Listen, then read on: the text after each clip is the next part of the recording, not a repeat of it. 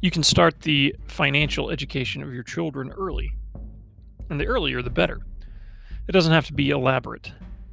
Some parents make things so complicated that they get intimidated by their own plans. They can't keep up with their own ambitions. But doing a little is better than pretending to do a lot. Sometimes shooting for the moon means you shoot yourself in the foot. So, how do you begin to teach your kids the value of money? First is the jar method, or the box method. Any containers will do, really. You can label them with savings, giving, and spending, or whatever else you feel is important. We added a church/tithing jar. Each week or each month, give them their allowance and help them split it up, 10% to savings, 10% to giving, and the rest in spending. Or change the percentages however you like. If they get any extra money, do the same. It helps to have easy denominations. Dimes and quarters work well. If you are rolling in excess cash, dollar bills work well. Whenever you go out and you're going to a store where they will constantly be asking, "Can I have that?" Make sure you count with them how much is in their spending jar. Have them remember that amount. This knowledge will help them make an informed decision. If they buy something, take that money out when you get back home.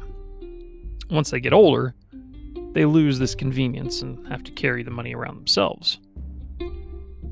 Another way is the checks method. And I'd recommend a physical medium when first getting started.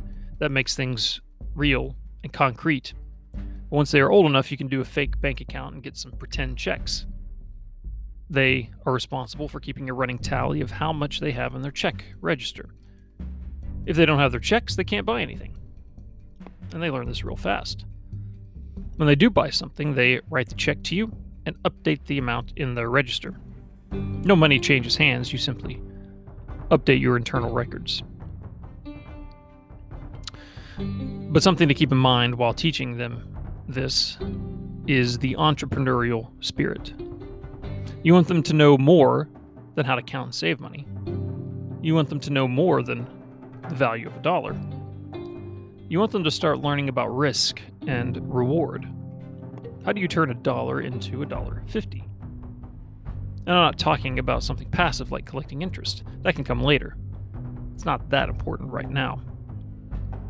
But how do you teach them to take risks, to evaluate risks versus rewards, and to seek out opportunities? You don't want them waiting for stuff to happen while sitting on the couch. I'm still working on this myself, but here are some thoughts. John D. Rockefeller, when a young boy, bought a bag of candy, divided it all up, and then sold each group to his siblings for a small profit.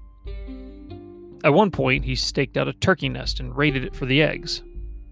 Soon he had turkeys of his own. All this before he was 10 years old. If you have a side hustle, let your children help out in some capacity. If you flip items, take them with you while shopping, have them box up the item, etc. Explain how you make money. Also, be ready to give them seed funding if they ask for it.